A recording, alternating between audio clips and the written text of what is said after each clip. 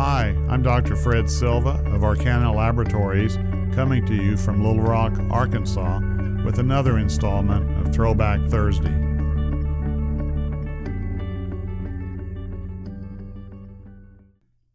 The story of myxovirus-like microtubular structures, tubulo-reticular inclusions.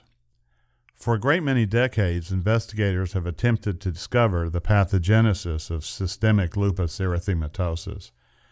Many believe that SLE was secondary to a virus.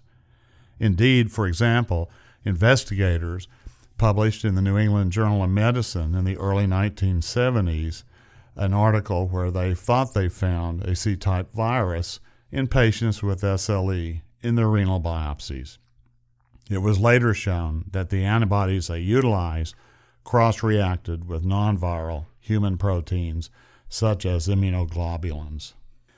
The myxovirus-like microtubular tubulo-reticular inclusions were first described in the renal biopsies of patients with SLE by Dr. Jorki Sinkovics, Min, and others from the Houston VA, and published in the New England Journal of Medicine in 1969. These particles were considered to be viral particles because of their resemblance to paramyxovirus. The term tubulo-reticular structures was first suggested by A.J. Dalton in 1971. When Dr. K.W. Min presented this finding at the International Academy of Pathology, U.S. and Canadian Academy of Pathology Division, there was much excitement.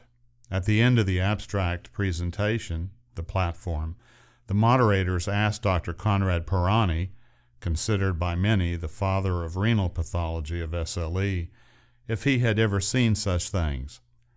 As Dr. Pirani has written, quote, "At that time, I had probably studied by electron microscopy hundreds of renal biopsy from patients with lupus nephritis," end of quote. He indicated he could not remember ever having seen such structures. That, of course, took the wind out of the sails of Dr. Min at the presentation. As Dr. Pirani goes on, quote, "Review of my large collection of electron micrographs from patients with SLE promptly confirmed that I was wrong. The tubulo-reticular structures, today known as interferon footprints, were there in good numbers, staring in my face in almost every case," end of quote. Thus, we see what we look for. These microparticles are said to be most numerous in SLE, HIV, and patients with viral infections, although they have been noted in many other diseases. Doctors Hurt, Eigenbrot, Worthen, and others from the University of Texas Southwestern Medical School, Dallas, Parkland, found them in many other non-SLE diseases such as membranous glomerulonephropathy, and submitted this to the New England Journal of Medicine. It was rejected. These authors published their findings in Arthritis and Rheumatism in 1971. These distinctive 23 to 25 nanometer subcellular organelles are commonly located in the cisternae of the endoplasmic reticulum, but have also been identified in the cytoplasm, perinuclear spaces, and nuclei of cells. Various morphologies have been described. They are mainly seen in endothelial cells and lymphocytes of many tissues, including the kidney, liver, lungs, skin, muscle, and eyes. Viral-like particles have even been found in human placentas, though the last time I checked, viruses are not the etiologic agents of human pregnancy.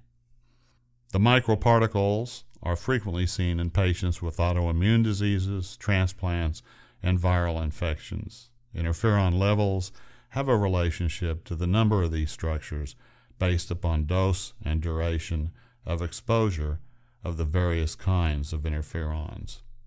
Thus, we still are looking for a virus that leads to SLE.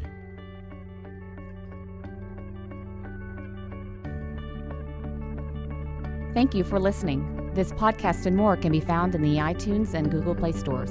For more information and educational programming like this, follow us on Facebook and Twitter, or visit us on the web at arcanalabs.com.